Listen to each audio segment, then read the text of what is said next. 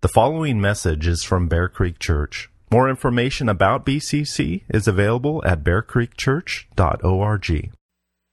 Hey everybody, yeah, it's me.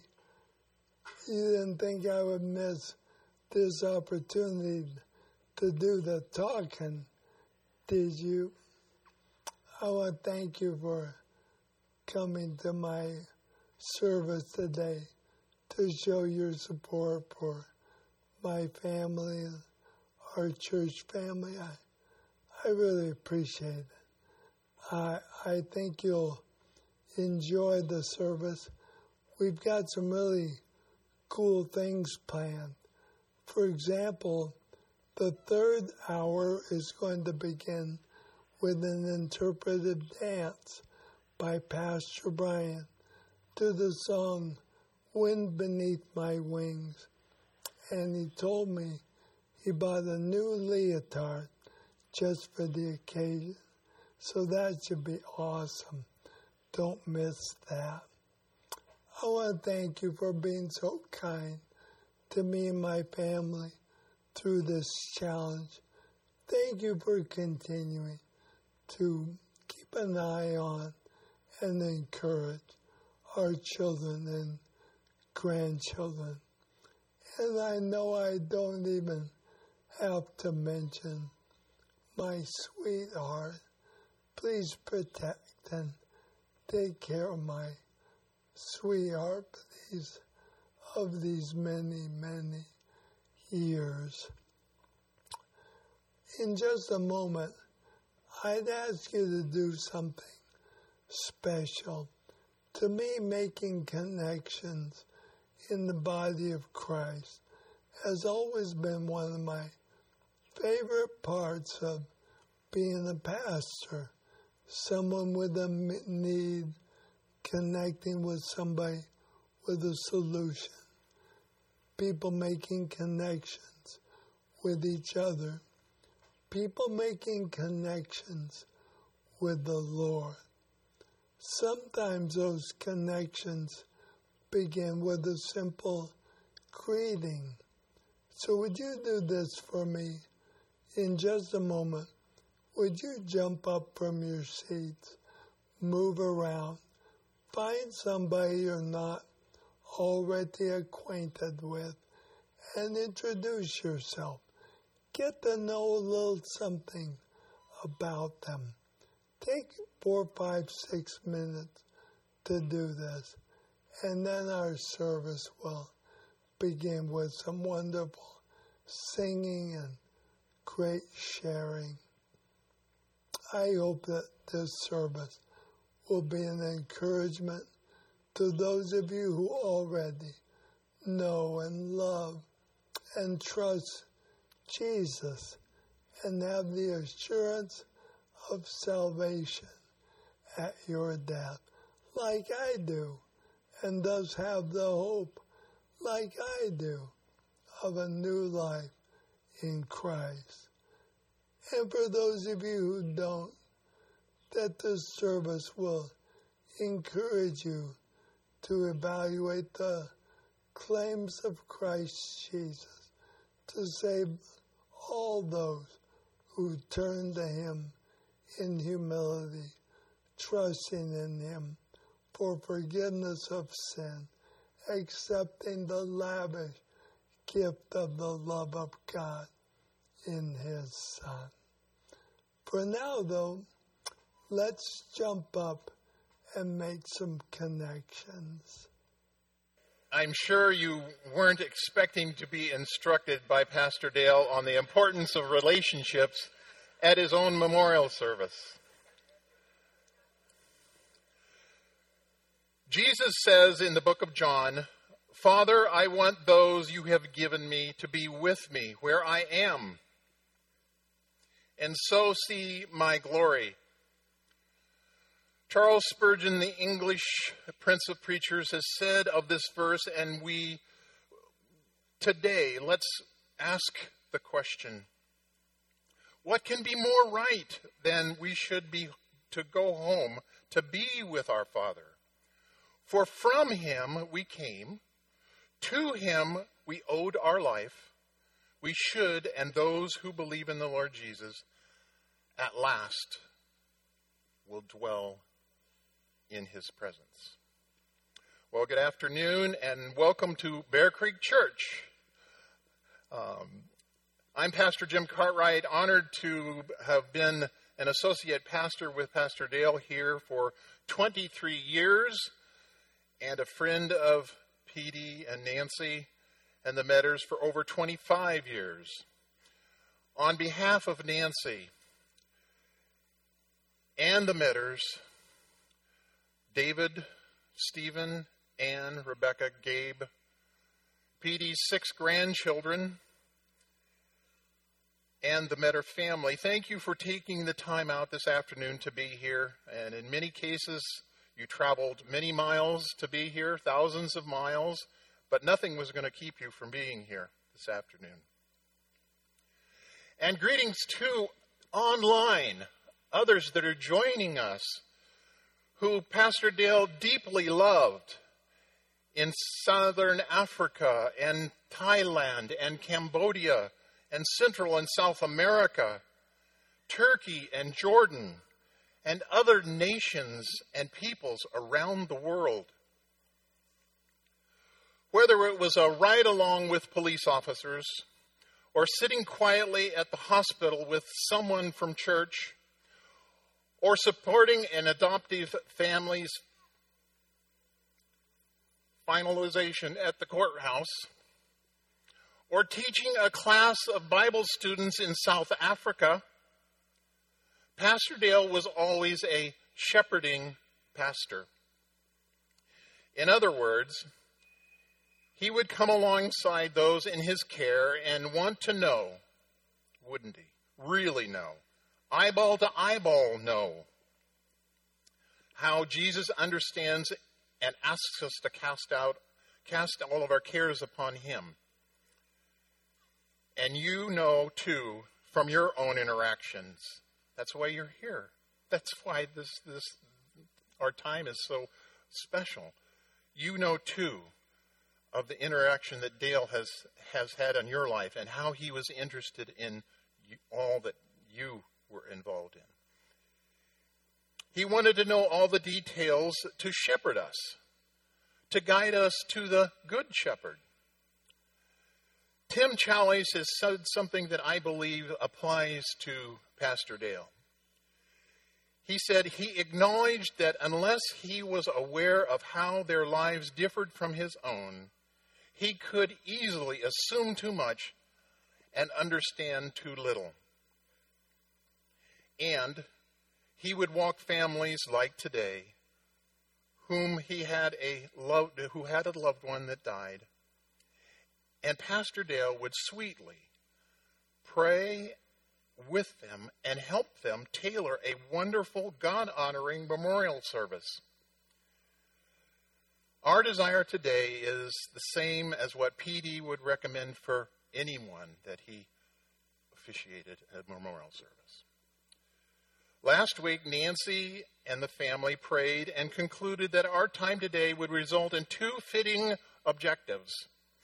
The first, Pastor Dale really, really wanted, foremost, was that we remember the gracious, abundant, hopeful promises of God in his word to those who put their trust in him. And the second, which PD would be more reluctant, because as we all know, Pastor Dale, when you ask him, how are you? He would say, better than I deserve. He would say that about this memorial service. But we're going to sweetly, fondly, kindly, and lightheartedly, because he primed us already, remember this man, to recall the impact he had. And I hear the word often, I've heard the word often, the word shaped. He shaped so many of us. And we pleaded with, who shaped us and pleaded with us that Jesus is worthy, and we who are blessed to have had him in our lives.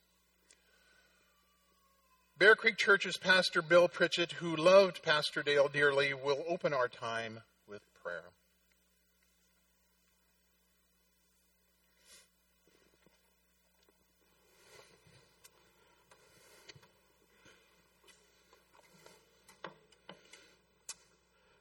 Well, again, I'm Pastor Bill. I want to make sure that's clear. You don't think I'm Pastor Brian. I'm going to come up here in a leotard later on. It's important to me that you know that. And my wife and I started attending BCC in June of 1999, almost 24 years ago. Pastor Dale always encouraged learning names. He even had a deal that if you come one week and by the next week he doesn't remember your name and everybody in the family, he would take you to lunch. Well, as the church grew, the budget didn't allow for that offer to continue. He also encouraged that we need to, when a need arises, to just stop and pray right then.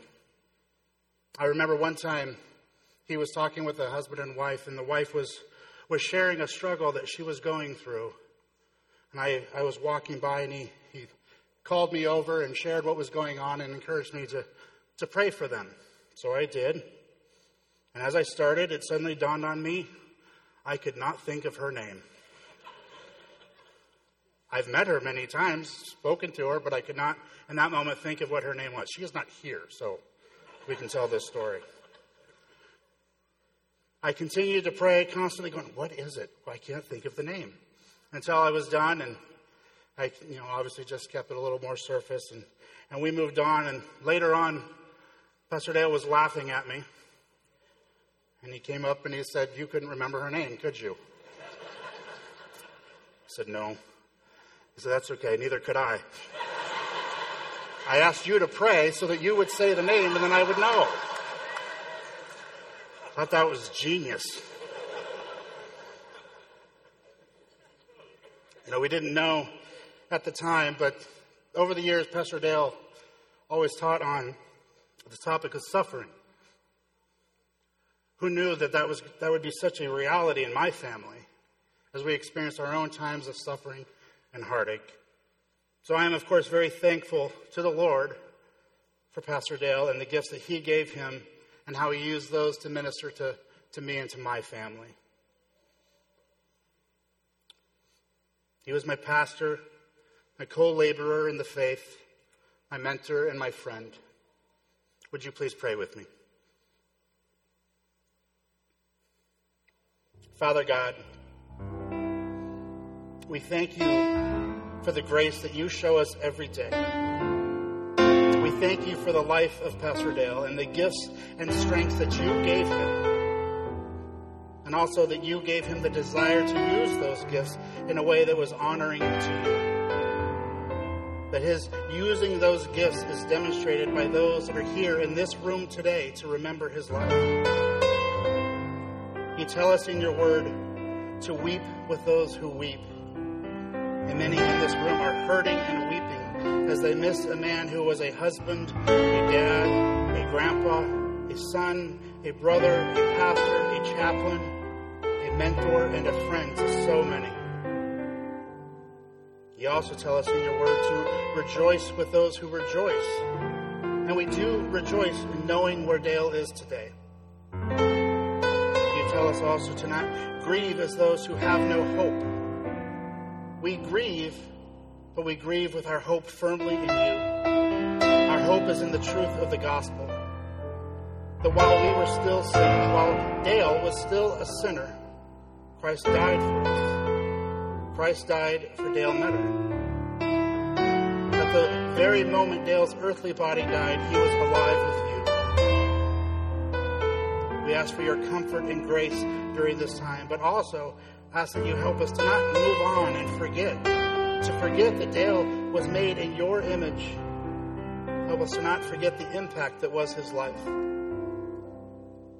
Pastor Dale so wanted to live a life that honored you, even to the end. And by your grace, he did. We ask the same of our time today. That this time of remembrance would be honoring to you. That this would be a time of encouragement to one another. Father, we thank you for Pastor Dale, but even more than that, we thank you for your Son, Jesus Christ, who came, lived a perfect life, was crucified on a tree, and after 3 days rose again, defeating death. That is our hope. It is in Jesus' holy and precious name that we pray. Amen. One pastor has said, God has given us singing as one of the most precious and powerful expressions of our gladness in His glory. One of the experiences that Pastor Dale especially relished and encouraged was heartfelt and voluminous, God-centered songs and singing. That thrilled him to hear that. I was with him at Promise Keepers gatherings and at pastors' conferences, and during our Sunday morning services in this building, when he would say, "Wasn't the singing especially magnificent today?" Let's express our gladness in God's glory this way. Brent Watkins, friend of Pastor Dale, who married Pastor Dale married to my daughter Jessica 20 years ago, will lead us in a rich medley of songs and hymns, of course, chosen. Thank you, Pastor Brian. I look forward to that dance. Boy, I can't tell you how much I look forward to that dance. My name is Steve Murphy. I'm one of the elders here at Bear Creek Church. So when Dale was planning this service, believe it or not, he had a lot to say about it. As you saw in his video, that was his plan. He gave each one of us, the pastors and myself, a specific role. And even, his top choice to do music was Brent, and we're very, very happy that he was able to make the trip here from Texas. So we were all given different duties. And Jim was given the opportunity to do a wonderful welcome, which he did. Awesome job. Bill, that great prayer. Brian is going to be giving besides the dance, is going to be giving a message a little bit later. And I get to do the jokes. Oh, your expectations are already too high. So I, of course, like a good engineer, when he gave me that, I went immediately to the internet, did a search on memorial appropriate jokes. He said 3 hours? Well, I kind of narrowed it down a little bit because that was a little bit much. And I said, jokes appropriate for a pastor. A priest, a rabbi, and a reformed pastor walk into a bar. You know what? Never mind. Forget it. We don't have enough time, and you just laugh too much. So, do we have that special slide? Some of you might ask, why am I sitting in Pastor Dale's lap? I'll get to that in just a couple minutes. If you came and asked me, saying that you maybe like to go out for coffee or dinner with one of the pastors or elders of our church, and then ask me which one maybe to invite, I would probably ask you a question and say, well, what are you hoping to do, cover in that dinner or that time together? I said, if it was Pastor Brian would say, if you have a real challenging theology question or maybe want a good book recommendation, that he would be the choice. If you wanted some good counsel on a wide range of topics, Pastor Bill would be the one to invite. If you want to be a better person, Pastor Jim is the one you want to invite to dinner. If you are one person short in putting together a trivia team, I am your guy. But if you wanted to be encouraged, Pastor Dale was the one you would want to invite to dinner. You know him. For Dale, being encouraging to others was like breathing. And as you have already witnessed in this service, Dale continually pushed us to get out of our comfort zones and to make connections with people. Learn something about them. Let them know the good news of the gospel and the love of Jesus Christ by caring enough to strike up a conversation with them. To make sure everyone who comes through that door on a Sunday morning in Bear Creek Church knows that we are happy they are here. And that their presence matters to us, because it does. The first message I ever heard Dale give was in a pool house in 1997, and it was covering the first chapter of Joshua, where God is telling the new leader of the nation of Israel to be strong and courageous. It's repeated multiple times. Wise and encouraging words to share with a group of people you are hoping to plant a church with 800 miles from your hometown. Dale encouraged me, along with Pastor Jim, to be a part of the BCC fledgling church leadership as elders. I prayed about it and thought to myself, well, with the Lord's help, I could do it for a time and then step away and allow others to step in and fill those roles. And, well, here I am 26 years later in that same role. Dale and I share a sense of humor, and that has played a part in how some of our elders meetings have taken right turns at different times. Side journeys into television trivia, occasional outbursts of laughter. But Pastor Jim would usually be able to rein us back in to accomplish the joyful task of shepherding. Pastor Brian, when first called to be an elder, had mentioned that he had a preconceived notion that our elder meetings would be filled with deep theological, mysterious problem, or solving, into these subtleties of Scripture. Unfortunately for Brian, Dale and I were both at most of those meetings. Pastor Jim, I just want to say you are really, really patient, and I appreciate your long suffering with us all these years. And I have to agree with Nancy, who shared with me, and I had to agree. When Dale had an idea and encouraged you to be a part of it, it was really difficult to say no. That's how I ended up in his lap, because he asked me to, and I couldn't say no. And I found out that picture is memorialized in a memory book that Nancy has. Pastor Dale wraps it up memory book, and that's on one of the front pages. That's great. It's great. A sovereignly appointed meeting at a church nursery in Northern California in 1979 began a friendship between Pastor Jim and Pat Cartwright and Charles and Dolores Matlongu. That, some 30 years later, would spark the beginning of a BCC ministry connection to Southern Africa. We received word in the early 2000s that Charles had become the president of ESSA, the Evangelical Seminary of Southern Africa. Dale brought up the idea of beginning a ministry connection between BCC and that seminary. We all agreed that a good first step would be to send someone to see what is going on down there in person.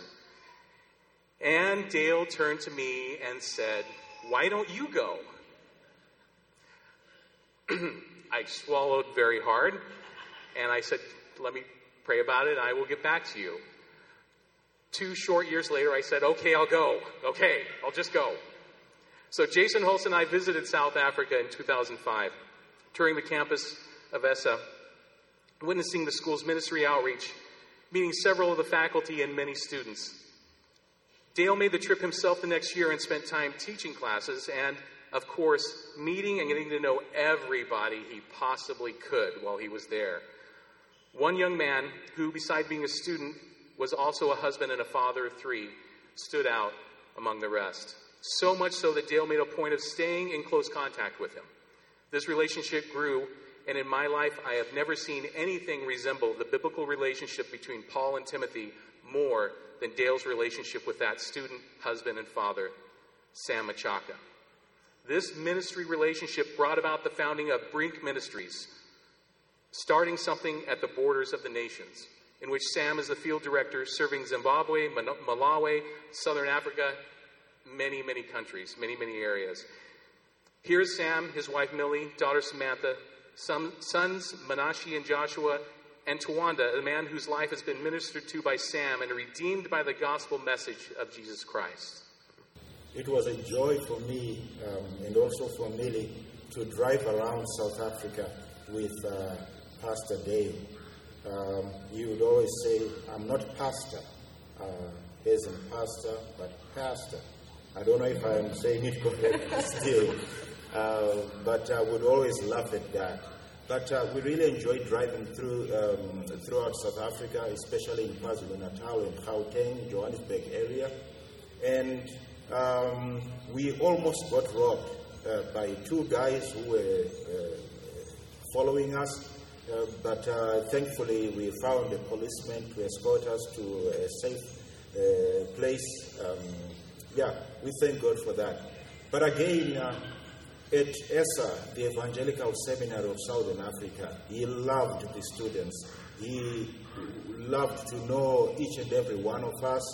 And he also visited the churches of the pastors who are now ESA alumni, the likes of Nkosinati Kanyile, Mambo Mkize, Patrick Sila, Bongani Gumbi, just to mention a few.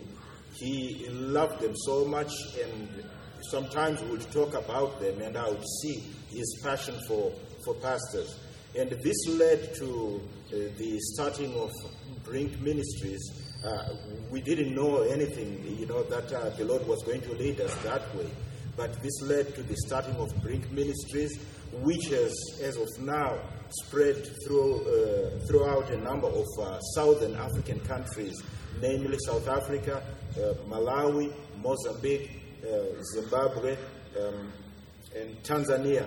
And in a few weeks' time, we will be going to Zambia. And each time we went on these outreaches, PD would always say he wished that he would be there with us. So he had a great passion for the church. Why? Because he loved Jesus. And this is why he loved us as well. It's because he loved Jesus. And he reflected the love of Christ everywhere we went. Lots of humor, caring, and paid attention to detail. A very Christ-centered, but also he listened to people. Like for Millie and I, he listened to us, he got us, he understood us, and he saw us he found us in a place where we were rejected. But somehow the Lord spoke to him, and he saw something in us. And today we are here. Today we've reached the thousands of pastors and church leaders. We've ministered in many churches throughout Southern Africa. And this is all because of Pastor Dave. Pastor, mentor, family. We became family. And, we became brothers. So we are just thankful to the Lord for Pastor Dale. And right now, he is more alive today than he ever was. We thank God for PD, and we thank God for the Meador family. And before I forget, everywhere we went with PD, whenever he was ministering, you'll find that he always took out his iPad and he would show off his family, his grandkids, Nancy, and his kids. And not just them, but he also gave testimony of people like Brian and Haley Sakul Watson. He spoke of Devin a lot. Spoke about the testimony of how faithful the Lord was in your life and how faithful Devin has been. He spoke a lot about Bear Creek Church and the elders and how joyful he was to work with men like that and women like that.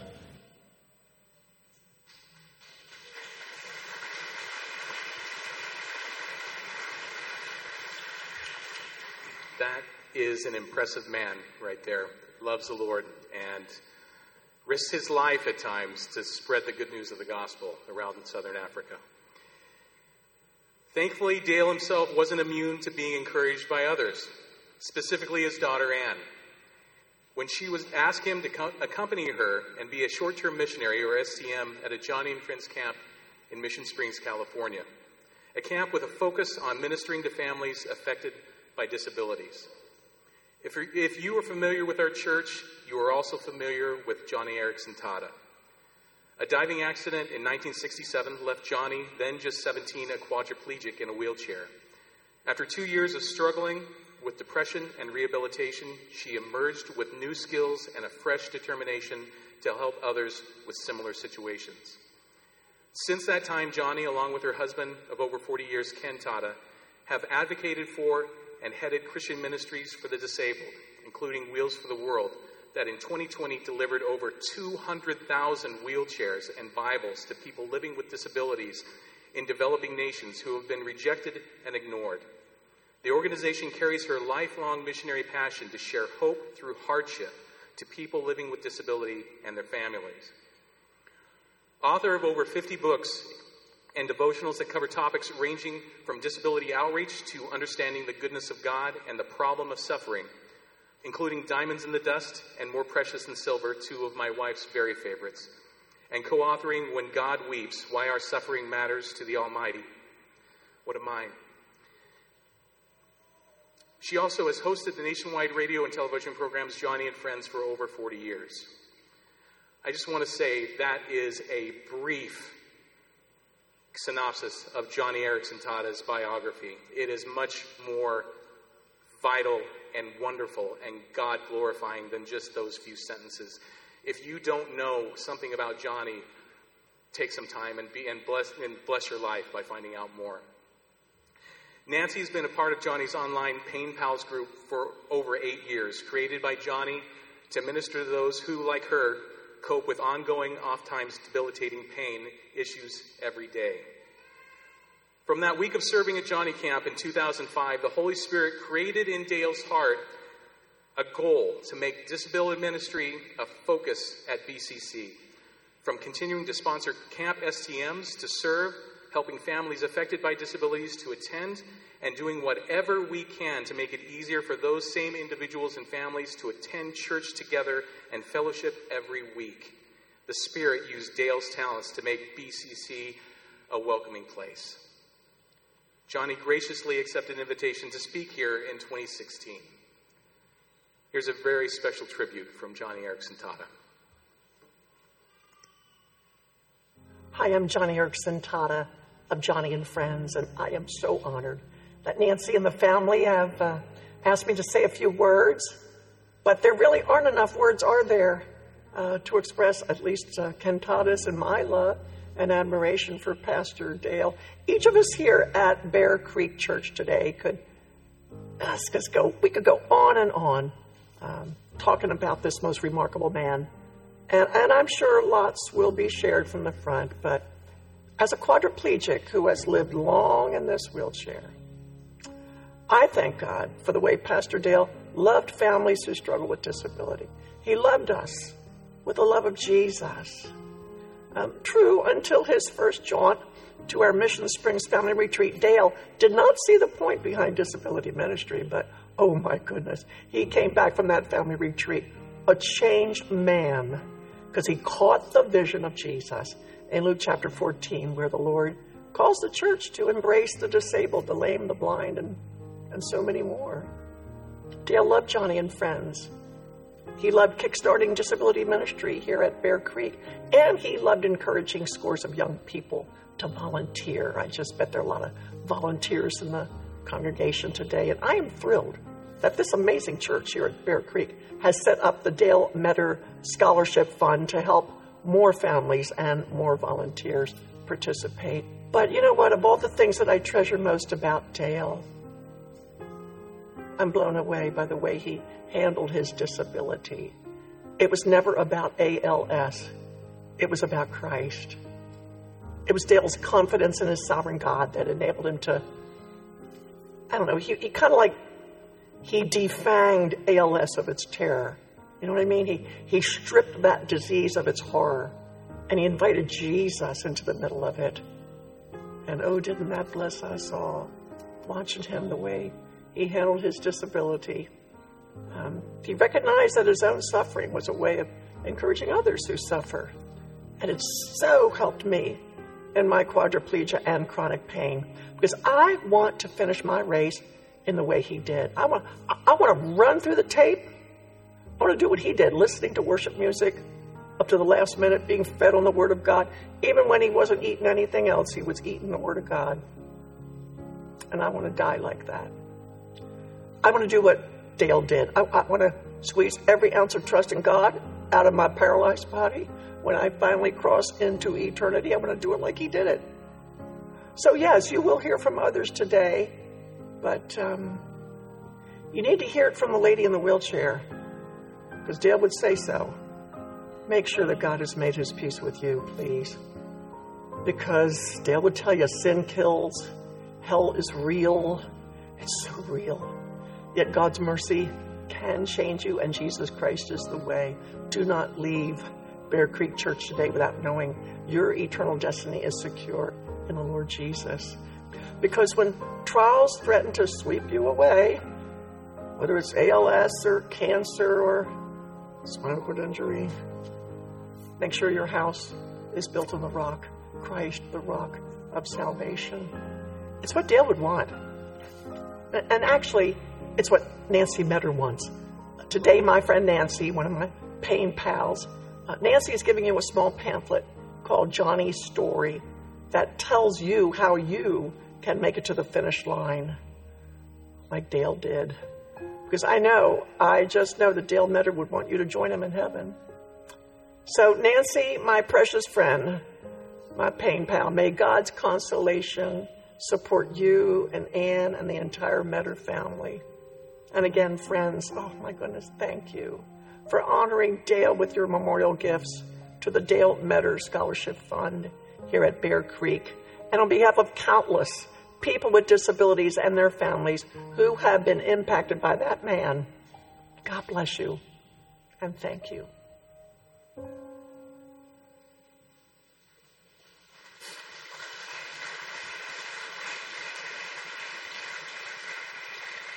The little booklets that she mentioned, my stories, are in the back table as you leave. Please take one, and then at the same time, take a copy of Randy Alcorn's book on heaven.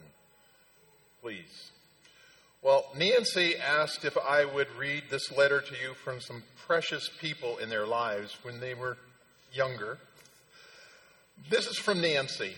She says, it's important that we read this letter from the one who lit a fire in ministry in Dale. That'd be hard to do, to light a fire in Pastor Dale, but this man and his wife did. Alan Collister pastored at San Diego Community Church. Dale was an intern for him. What year was that, Nancy? Do you remember the year he was an intern? 1970s. And their church supported Dale and Nancy financially through seminary. Alan and his wife, Joanne, are now in their 80s and live in Berkeley. He baptized David and Stephen and Ann.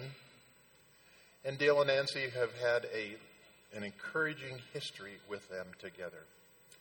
You're going to hear the term, endearing term, tag used in this letter. I don't think we've heard it up here on the platform yet. But this is Dale's nickname for those who really loved him. So we're going to hear that here. Dear Nancy, I'm so very sorry to hear about Tag's death. I appreciate that you let me know. I know that while he is in the presence of the Lord now, you're still having to deal with the pain. We really didn't know, did we, when we promised our spouses in sickness and in health, till death do us part, what it was going to mean.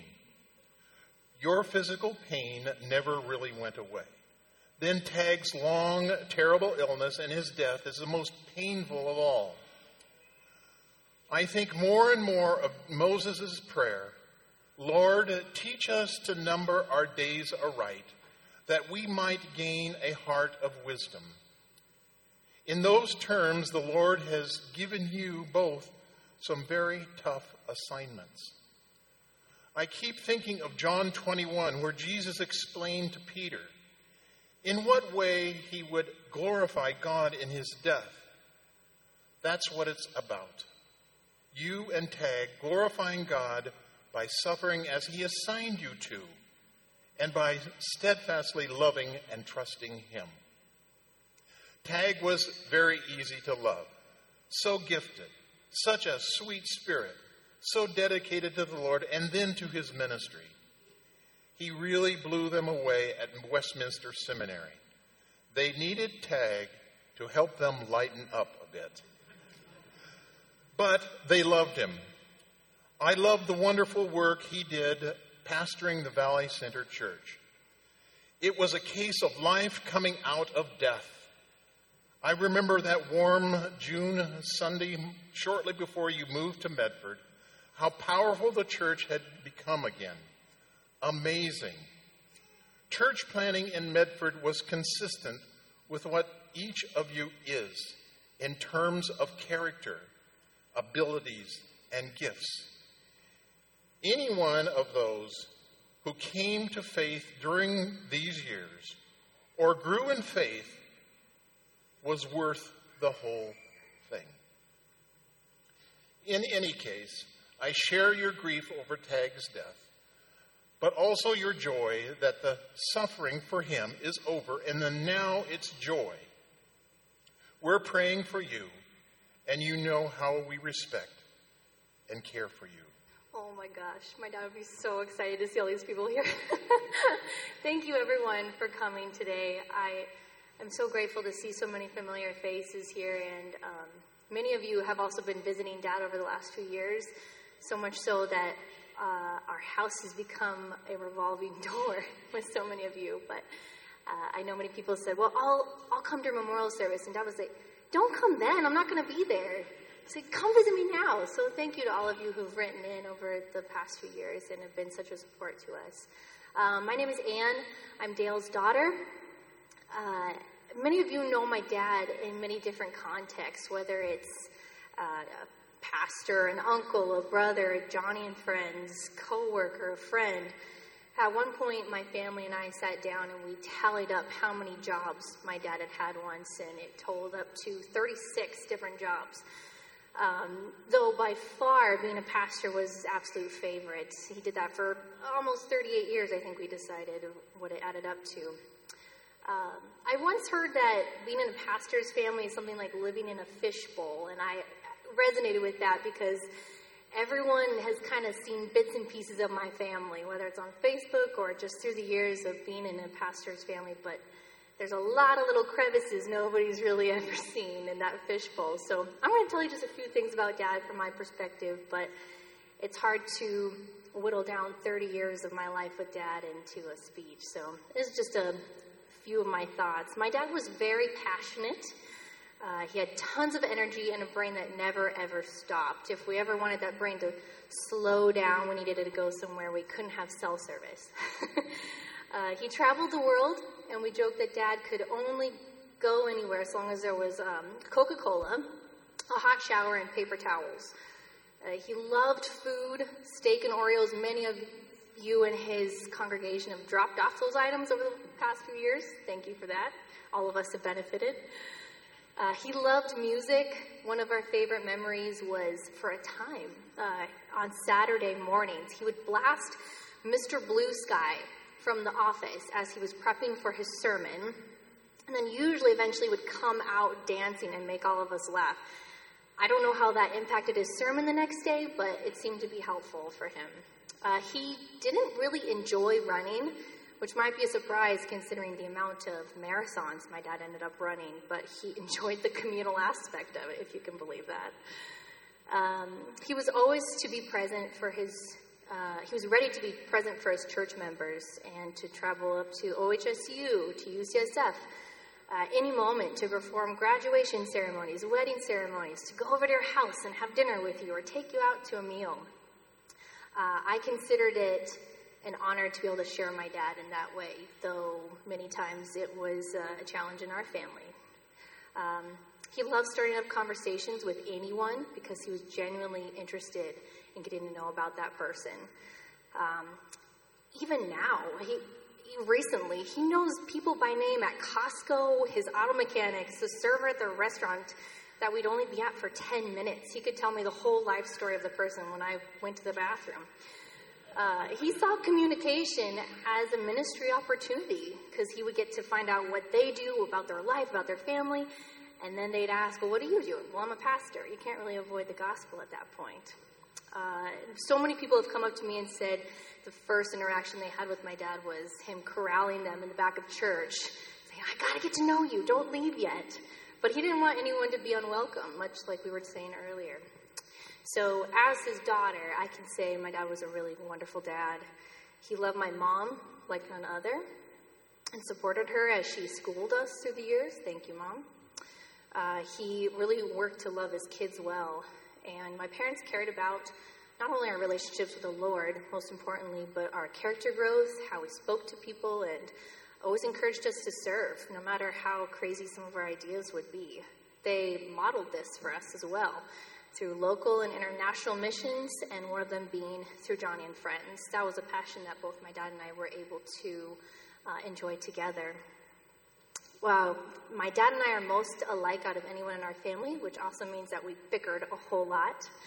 But the two of us having very short attention spans and a lot of energy, we love to talk about dreams and how we were going to accomplish all of them. God gave my husband and I a wonderful blessing in that my dad was able to meet my daughter Jane last August, which is just a testament again of how though we thought he might have only a few months to live after his diagnosis, God just kept saying, nope, I need to keep using him. And over the last few months, my husband and I moved in with my parents and were able to enjoy even more time with them. And that was just memories I will treasure forever. Through ALS, I saw a very different side of my dad that I've never seen. My dad was still, and he was quiet, which I ended up kind of abusing a little bit because I would come in and I would just talk and never be interrupted, which was pretty wonderful at times. But living with a dying man in the house is very humbling and beautiful at the same time. It's awful and yet bittersweet. You really zoom out your perspective of life and realize how petty a lot of our earthly worries are. Though there were times of fear and anger for my dad of the impending death process he would have to go through, there was still peace.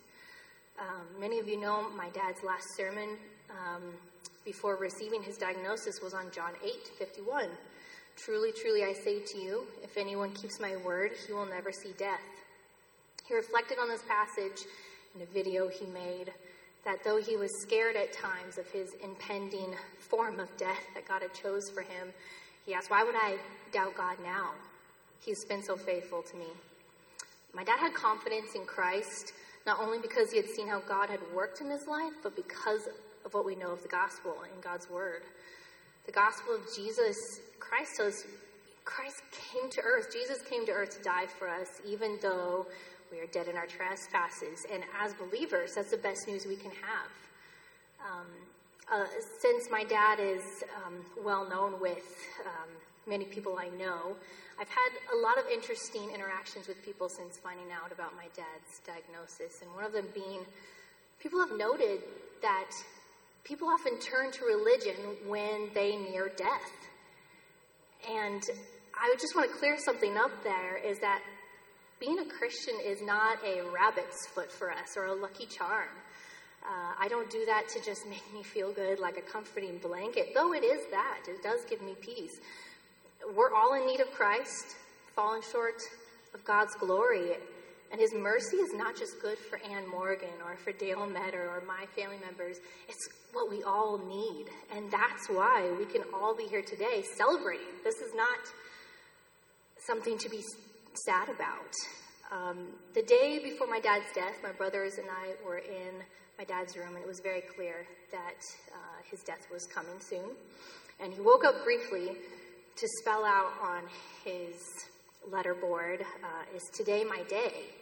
And we clarified, do you mean to die? And he said, yeah. And we said, well, are you ready? And he confidently said, yes, I am.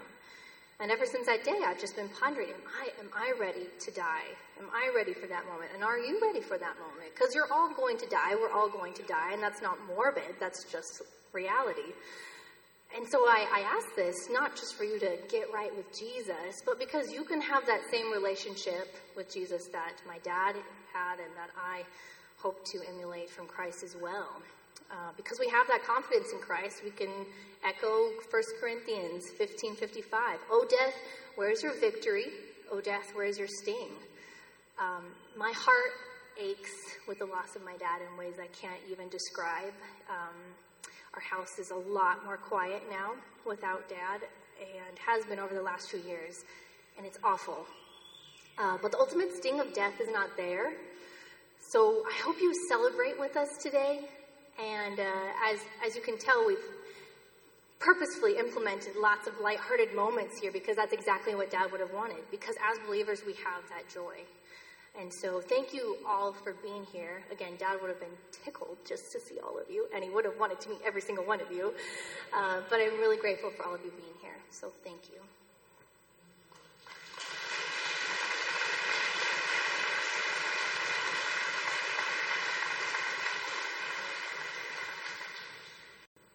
This is the best service I've ever been to. I was keeping it together pretty well up until the Johnny video, and it started falling apart. Ken and Johnny have been such good friends to my family, and I'm grateful to them. I'm grateful to all of you as well. And Anne, great job. That was awesome. Just a great way to encapsulate who my dad was. I'm really grateful for that. On behalf of my family, I want to thank everyone here and also watching online. A friend of mine recently commented that memorial services are not this well attended when the deceased is not a well-loved person. Thank you for showing that love by being here. If you're here because my dad owed you money, I have 3 words for you, Jack. This is not the venue. It's kind of a Joe Biden joke. Sorry. Thanks for laughing. Appreciate it. My name is David. I'm Dale's oldest son. I'm here with my 3 beautiful kids. Number 2 is Kate right here. And then we have Clara and Nathan down there as well. It's been both an honor and an oddity that I get to stand here at the spot where my dad preached for years to talk about my dad. Since Dad's diagnosis, I've had plenty of time to think about the things that I've wanted to say about him and his service. A few months ago, I butted heads with him about something that is completely inconsequential now. But the conversation culminated with me, in tears, complimenting the man that he was. Now, you may be aware that Dad was incapable, completely, of receiving compliments. On the day of the argument, when I complimented him for the impact he'd had on my life, he predictably rolled his eyes. ALS had taken away much of his ability to return fire verbally, which was kind of nice. But I told him, Dad, at your memorial service, as an act of rebellion, I'm going to compliment the heck out of you. So that's what I'll attempt to do. But to echo the commentary already made here today, he was a man worthy of admiration. As a father myself, I can safely say that my dad firmly set the standards for what fatherhood should look like. I recently listened to an hours-long podcast with a well-known guy who caters to my demographic, post-9/11 military veterans now fighting complacency and dad bods. This guy, a former Navy SEAL, has written books on leadership and toughness, tactical decision-making, and is a hardcore athlete. He also markets his own energy drink. Throughout the long podcast, I also learned something about his relationship with his kids. He has 0 relationship with them.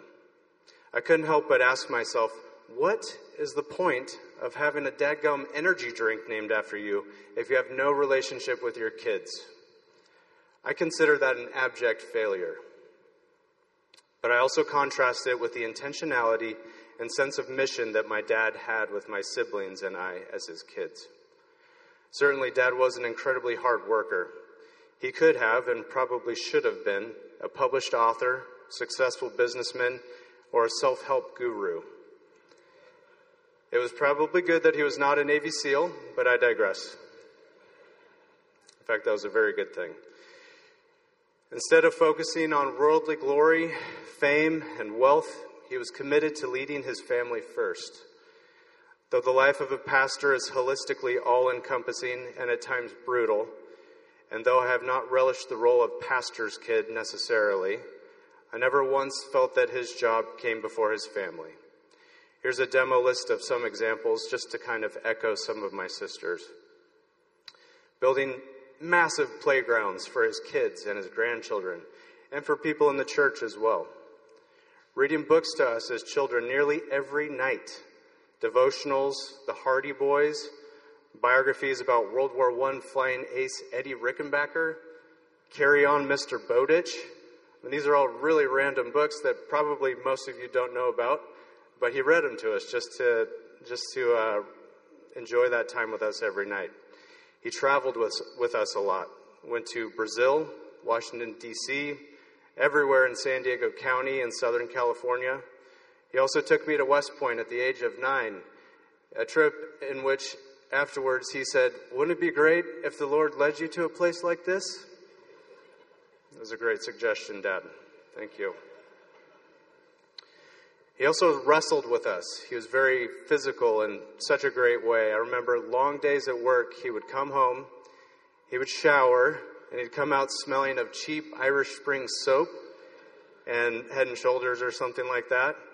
He would roll out this thick futon on the floor. It was probably, 7 by 7. It was big and it was thick. And we'd just go to town to the point where it was borderline injury waiting to happen.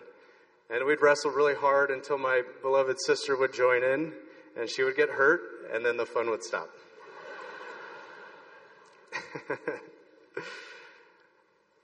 Dad would pray with us.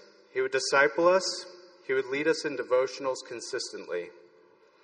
He would also work hard to be present physically, emotionally, and spiritually, even in the face of major difficulties in his own life, in my mom's life, and in my family's life. He also set aside his own goals and hobbies in favor of that presence, to the point where I didn't even understand until I was an older man how much he had sacrificed for his family.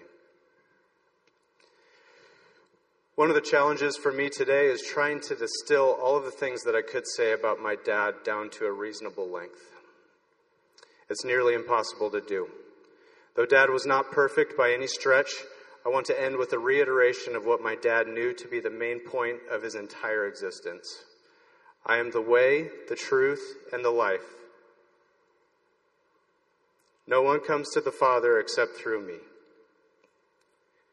Those words from Jesus in John 14:6, if true, provide the basis for everything on which our existence hinges.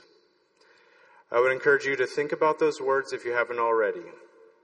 Though my dad was imperfect, I'm incredibly grateful for the example of fatherhood that he represented to me, a microcosm of my spiritual relationship with God the Father. Thank you.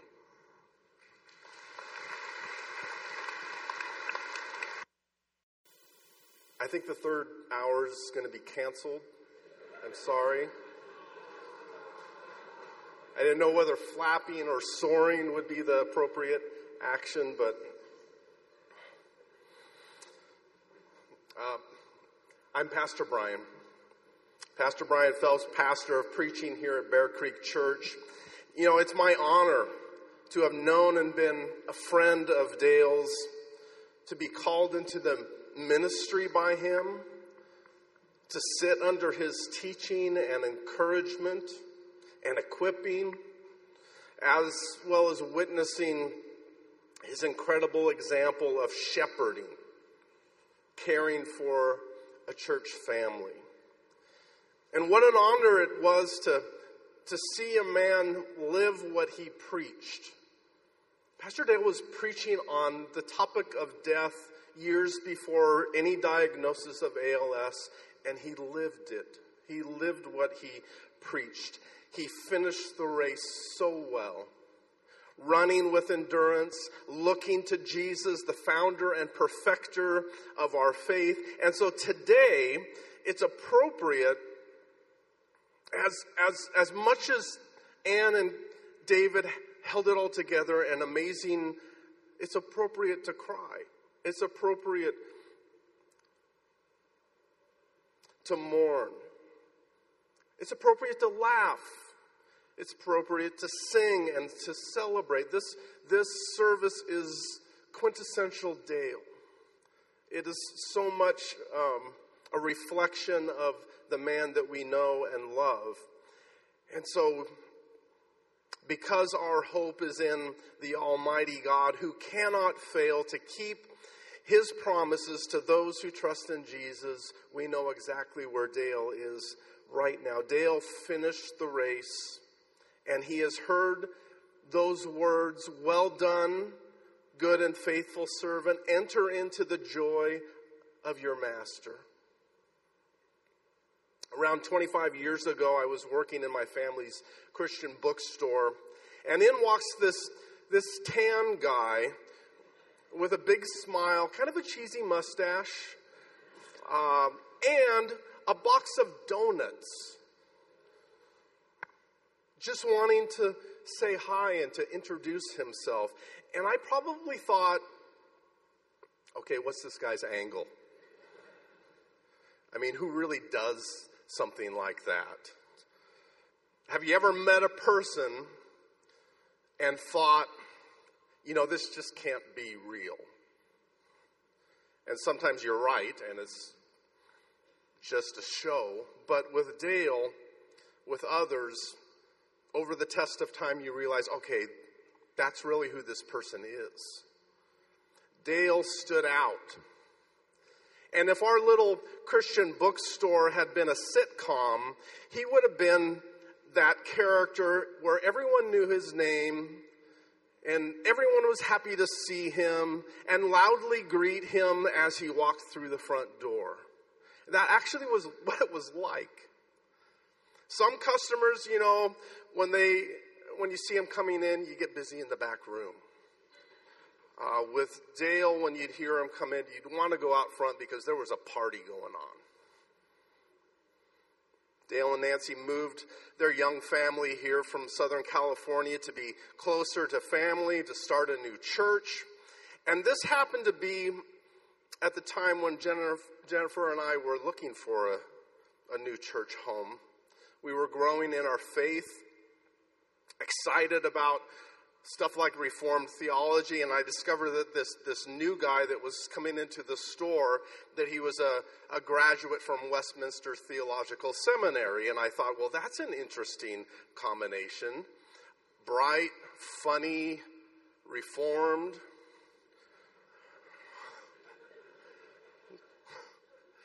This might be just for us. And so over some weeks of Pastor Dale coming in to Evangel and getting to know him, there was one day after he paid for his books and was headed out the door, I said, "Hey, Dale, where does your church meet? What time? I'd like to come." And he said something very unexpected to me. He said, "You don't want to come to my church." And I laughed, thinking he's joking, of course, and he just kept walking out the door. And, next time in, I'm like, no, really, tell me. And same thing, he did it twice to me. Eventually, we figured out when and where Bear Creek Church met. We showed up.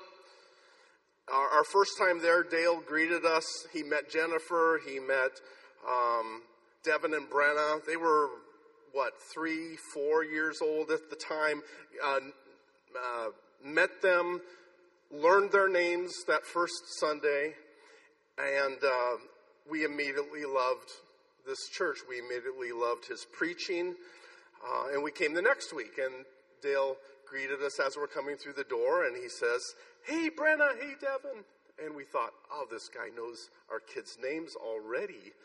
This is home. Over the years, I would mention his strange approach to church marketing and that he used reverse psychology on me, and he liked to joke that, I never wanted you to come to this church.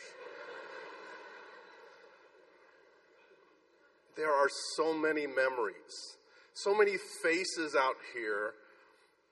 It's so good to see you all, and I know you have a ton of memories. I hope you wrote a note and you're going to drop them and leave them in the box there. There are so many memories. I'd say that Dale was not only a great friend, but he showed us what a real pastor is and how the church is precious and indispensable to the Christian life. If you have a relationship with Jesus and you avoid the church, then let me just say that your understanding of Jesus is really sadly small. Because the church is critical, and that's one thing. I grew up in the church, but I didn't really love the church until I was experiencing it and seeing what Pastor Dale taught us. You know, only after probably a couple of months at Bear Creek Church, Jen was diagnosed with cancer, and one evening at home we got a call from Dale saying, "Hey, I left some ice cream on your porch." And I thought, what pastor does that? What pastor travels up to Portland on many occasions of surgery? One time sleeping in the hospital waiting room with us because he wanted to be with us as our daughter Devin was having her 4th open heart surgery. When you think of Christian discipline, Christian discipleship, what do you think of? Do you think of a one-on-one meeting and going through a workbook and filling your mind with foundational biblical truths? I mean, that might be a part of it. And I love theology. I love seeing and knowing who God is. But if this doesn't move us to actually do the word, to love one another, to weep with those who weep, to rejoice with those who rejoice, then are we becoming disciples of Christ? I grew up in the church, and I've always appreciated the church, but I've never really loved and understood what the church truly is until Pastor Dale taught us, not only by the preaching of the word, but by his actions and by his love for us. The day he went home to be with the Lord, the elders were blessed to be there with his sweet wife Nancy and their family, and I think it was Elder Steve Murphy who commented on the life-changing impact Dale had on each of us, and that none of us elders that were present would be elders, would be pastors, if not for Dale. It's true, Dale was a gifted, very gifted teacher, and the very best pastor shepherd I've ever seen. He truly loved and cared for his flock. And he was also very gifted in the area of raising up pastors and missionaries, as you've seen by Pastor Sam's video. I see this in our lives. I see it. I love the ministry, Brink Ministry, the ministry of Pastor Sam Machaka in Zimbabwe. It's a work that focuses on equipping those who equipping pastors to rightly preach and teach God's word. Now, I have to confess that when I was younger, my greatest fear was always any form of public speaking. My greatest torture in high school, it was that required public speaking class. I think the class before I would probably throw up every time thinking about going to that public speaking class. I hated it. So the thought of being a pastor one day, it really would have been more of a nightmare than a dream. Some of you have a dream for what you would want to do. That, in my mind, this would be a nightmare. Dale's discipleship with me began in men's group, asking or telling me, "Hey, how about next week you lead? You lead the study." Eventually, he challenged me to preach, and he said, Or I responded, of course, no way. He asked a few times, over 2 years.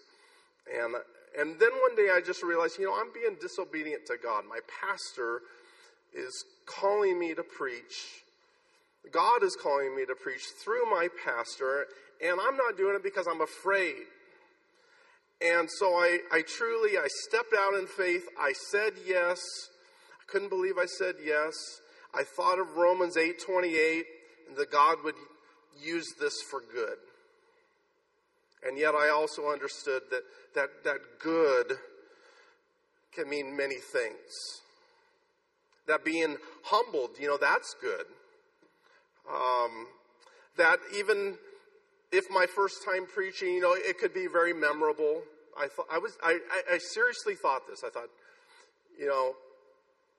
if I throw up in front of everyone and faint, that might be the good that God wants to do, to humble me. It'd be, humility is a good thing in the Christian life. So that might be it. Thankfully, I didn't pass out, and eventually, I did what I never thought I would ever do. I left my family's business, and I came on staff here at Bear Creek Church with opportunities to teach and to preach. And truly, I would have been very happy to be in an associate pastor's role, a supporter. I loved my friend and just being alongside of him and encouraging his gifts and having opportunities. I could have done that for the rest of my life. And I don't presume to understand God's ways, but I trust that this is good. And that each believer here will one day in glory see that all of your sufferings are a part of God's perfect wisdom and goodness and love. That God withholds no good thing from those who love him. That by comparison, this too is light and momentary in light of the eternal weight of glory that this brings. I love 2 Corinthians 4. I love the realization, whether it's possible to comprehend in this life or not. I love the truth that our sufferings are not wasted. They are not random. It's not just life happening here or something outside of God's control that he then reacts to and scrambles and tries to fix and make good out of it. No, God ordains all things for our good, for the good of those who love him. I love the comforting, awe-inspiring truth that God is so far above our ability to see and comprehend his sovereign control. That each of our sufferings is purposeful. Do you ever think about that? The sufferings that you're going through, that if you're a believer, that God has a good purpose. They're purposeful. Each of our sufferings comes from the hand of God for our good and his glory. That we have this treasure of the gospel. And we are like jars of clay, and the angels marvel at this. We are so unworthy to be witnesses and vessels of the glory of God, to communicate that the surpassing power belongs to God and not to us. That though we are afflicted in every way, because of our certain hope in Jesus, we are not crushed. ALS did not crush Pastor Dale. And as crushing as our grief may be, we have hope. When I say hope, I don't mean not the, cross your fingers, wish upon a lucky star kind of hope, but a certain hope, a resurrection hope, a hope that comes from Almighty God who cannot lie, who cannot fail to keep his promises to us. So for believers, don't wish, don't cross your fingers, believe God. He is worthy. He is able. Yes, we're perplexed. Yes, we don't understand his ways and why God would take such a wonderful, amazing man like this in the midst of his ministry. I don't get it. I don't like it to some degree, in a lot of ways. I don't presume to understand it. But what I do know is that we are not meant to despair. Scripture tells us that the persecuted believers, though suffering greatly, are not forsaken by God. That even though they are struck down, they are not destroyed. And God has his purposes, and he rewards those who trust in him. In his body, Pastor Dale was carrying about the death of Jesus. ALS stinks. It's a terrible disease. It's a terrible disease that simply looks like and leads to death. His body died, and yet, because he is in Christ and because Jesus rose from the dead, because he defeated death, death has no hold on this beloved pastor and friend. This brother, this husband, this father, this grandpa. Death has no hold on him. It has no hold because the life of Jesus is manifested in those who are united to him. Jesus is eternal life, and those who know and love him have the hope of eternal life. Dale is absent from the body and present with the Lord. And one day, just like Jesus, he and we will have new resurrected bodies. No more sin. No more ability to sin. No more sickness. No more suffering. No more death. So yes, we weep, we mourn, but oh, we have the very promise of God, and so our weeping and mourning is mixed and eventually overcome with joy. We declare this because God's word is true, knowing that he who raised the Lord Jesus will raise us also with Jesus and bring us into his presence. The verse 15 of 2 Corinthians 4 tells us a reason for all of this. A reason for all of this. Do you want to hear it? It's that grace may extend. That grace may extend to more and more people. And I love this thought because Dale was all about people. He was a pastor to the end. Always asking others, always mindful and praying for others. A week before his death, I got one opportunity to visit him. And, I was there, I was ministering to him, talking to him, praying for him. And what does he do? He pulls his air mask up and he says, "How's Jennifer doing? Is she doing all right?" Grace extending to more and more people, to increase thanksgiving to the glory of God. Oh, I am so thankful to God for my pastor and friend. And mindful of this, let me share the last part of 2 Corinthians 4. With this in mind, we do not lose heart. Though our outer self is wasting away, our inner self is being renewed day by day. So yes, go ahead, eat right, work out, take your supplements, take care of the body God has given you with ministry in mind, with people in mind, with extending more and more grace to others in mind. But the reality is, you can't keep it from wasting away. And if you know Jesus, then God's will for you is his sanctification.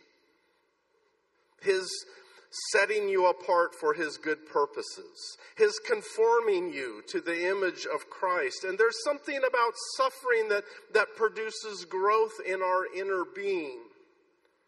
Pastor Dale liked to point out that most people would say that they didn't grow much in their relationship with Jesus during those times of comfort, but instead in seasons of suffering.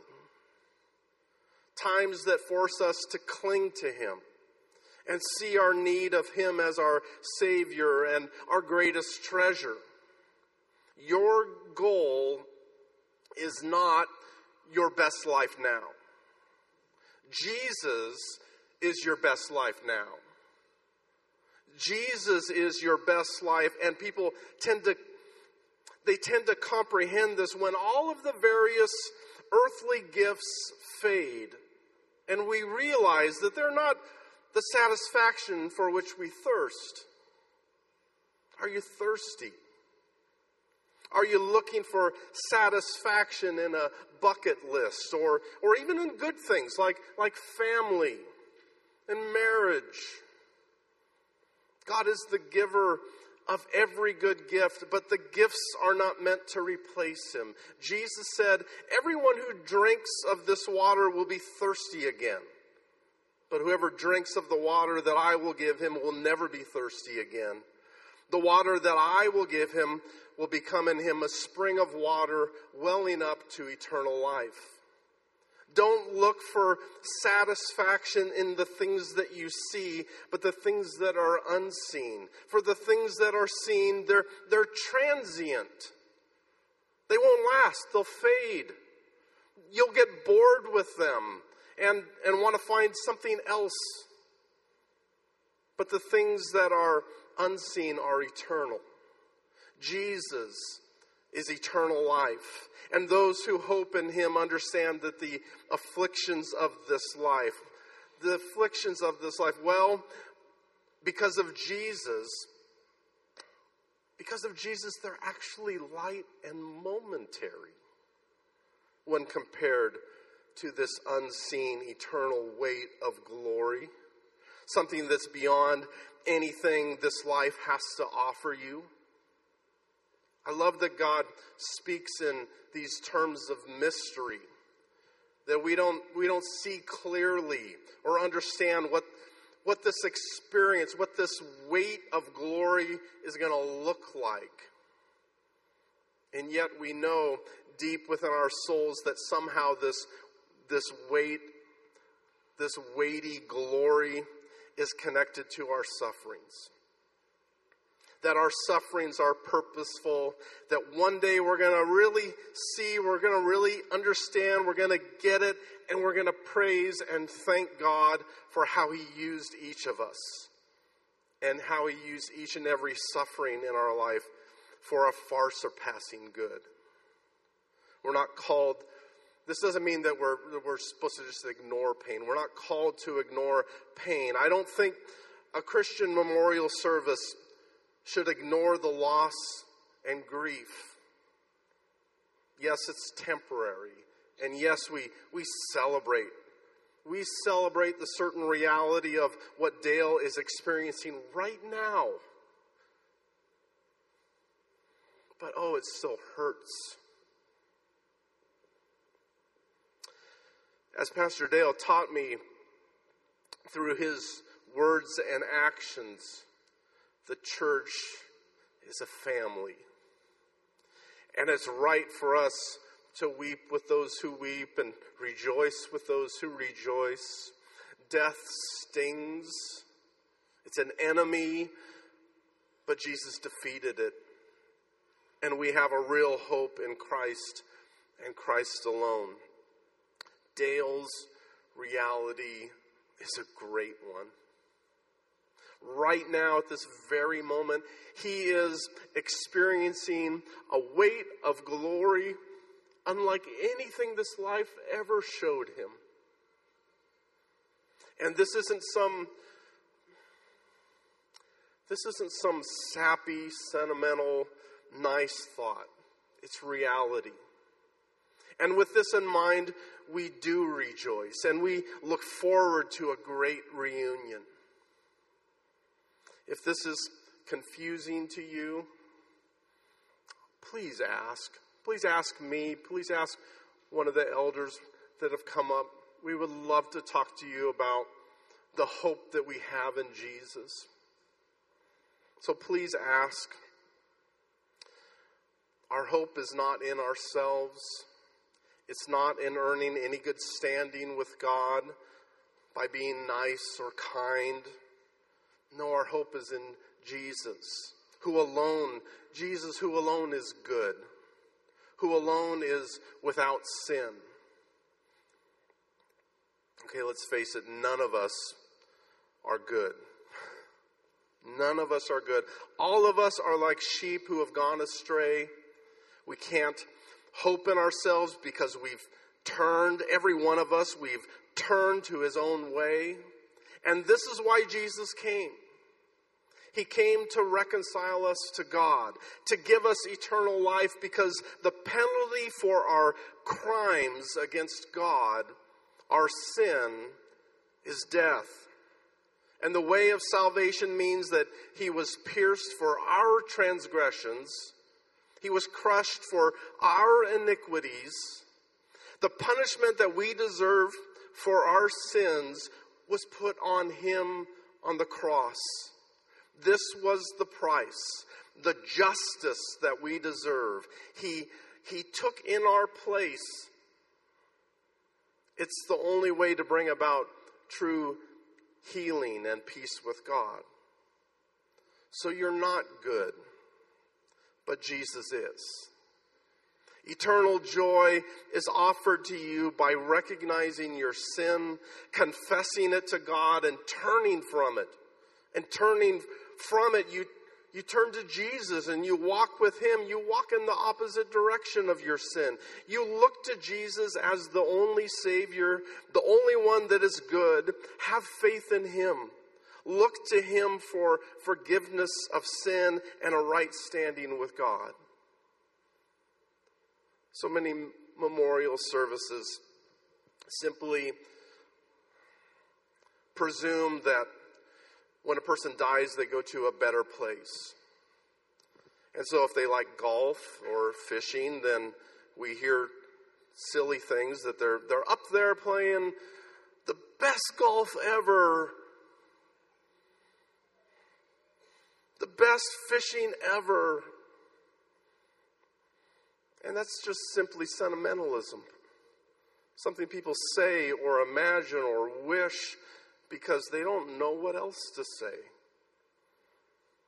But the reality is that Jesus spoke of a place called hell more than anyone else did in the Bible. Oh, but God so loved the world that he gave his only Son, that whoever believes in him, meaning that whoever recognizes their need for the one and only Savior, because left to themselves, they're bound for hell and not for some golf course in the sky. Whoever believes in him will not perish, but have eternal life. Dale is in heaven right now. He's in heaven right now. And it's because Jesus is his Savior. And God cannot lie. Heaven and the eternal state it's an incredible reality to think about. You know, and one of Dale's favorite authors, Randy Alcorn, wrote a big book on heaven. I know Pastor Jim said we had Randy Alcorn's book, Heaven, for you. No, we have the booklet, Heaven, which is really good too. But we have this little booklet that I really want you to take home.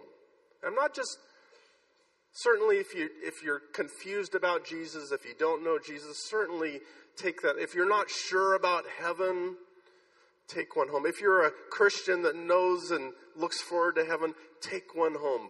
Parents, talk to your kids about heaven. There's a lot of great things in that little book. It's a wonderful, I love memorial services where we can talk about the realities of life and eternity. In this little booklet, here are some of the questions that this booklet answers. Is heaven the final destination, or is it the new earth? What will we look like in heaven? What will we do for all eternity? That's a good one. Because I think another one is it going to be boring? So many people have strange ideas of being like an angel on a cloud playing on a harp. That would be torture. And that is not what heaven or the new earth will be like, because we're going to have resurrected bodies eventually and on a new earth. And I have so many questions about what that's going to be like. What will our relationship with God be like? Will we have our own homes, was one of the questions in that booklet. That's an interesting question. Will we know everything when we get there? I'll give you the answer to that one. No, you won't. Because again, that would be really boring if you knew everything instantly. But instead, we're going to have an eternity of what is exciting, learning, exploring, growing. Can people in heaven see what's happening here on earth? That was another question. And as fascinating as these questions are, here's the most important one. How can we know for sure that we'll go to heaven?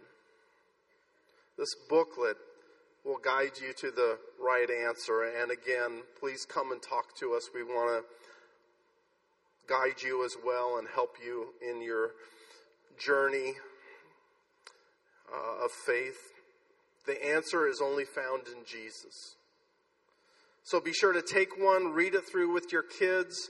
And if there are extras, take an extra and give it away to someone. Dale faced death with great certainty.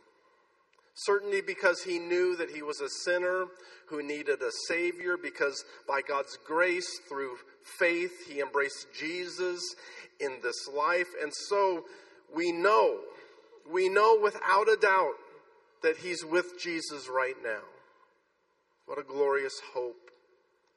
What a wonderful Savior. Thank you so much for being here today. Would you pray with me, please?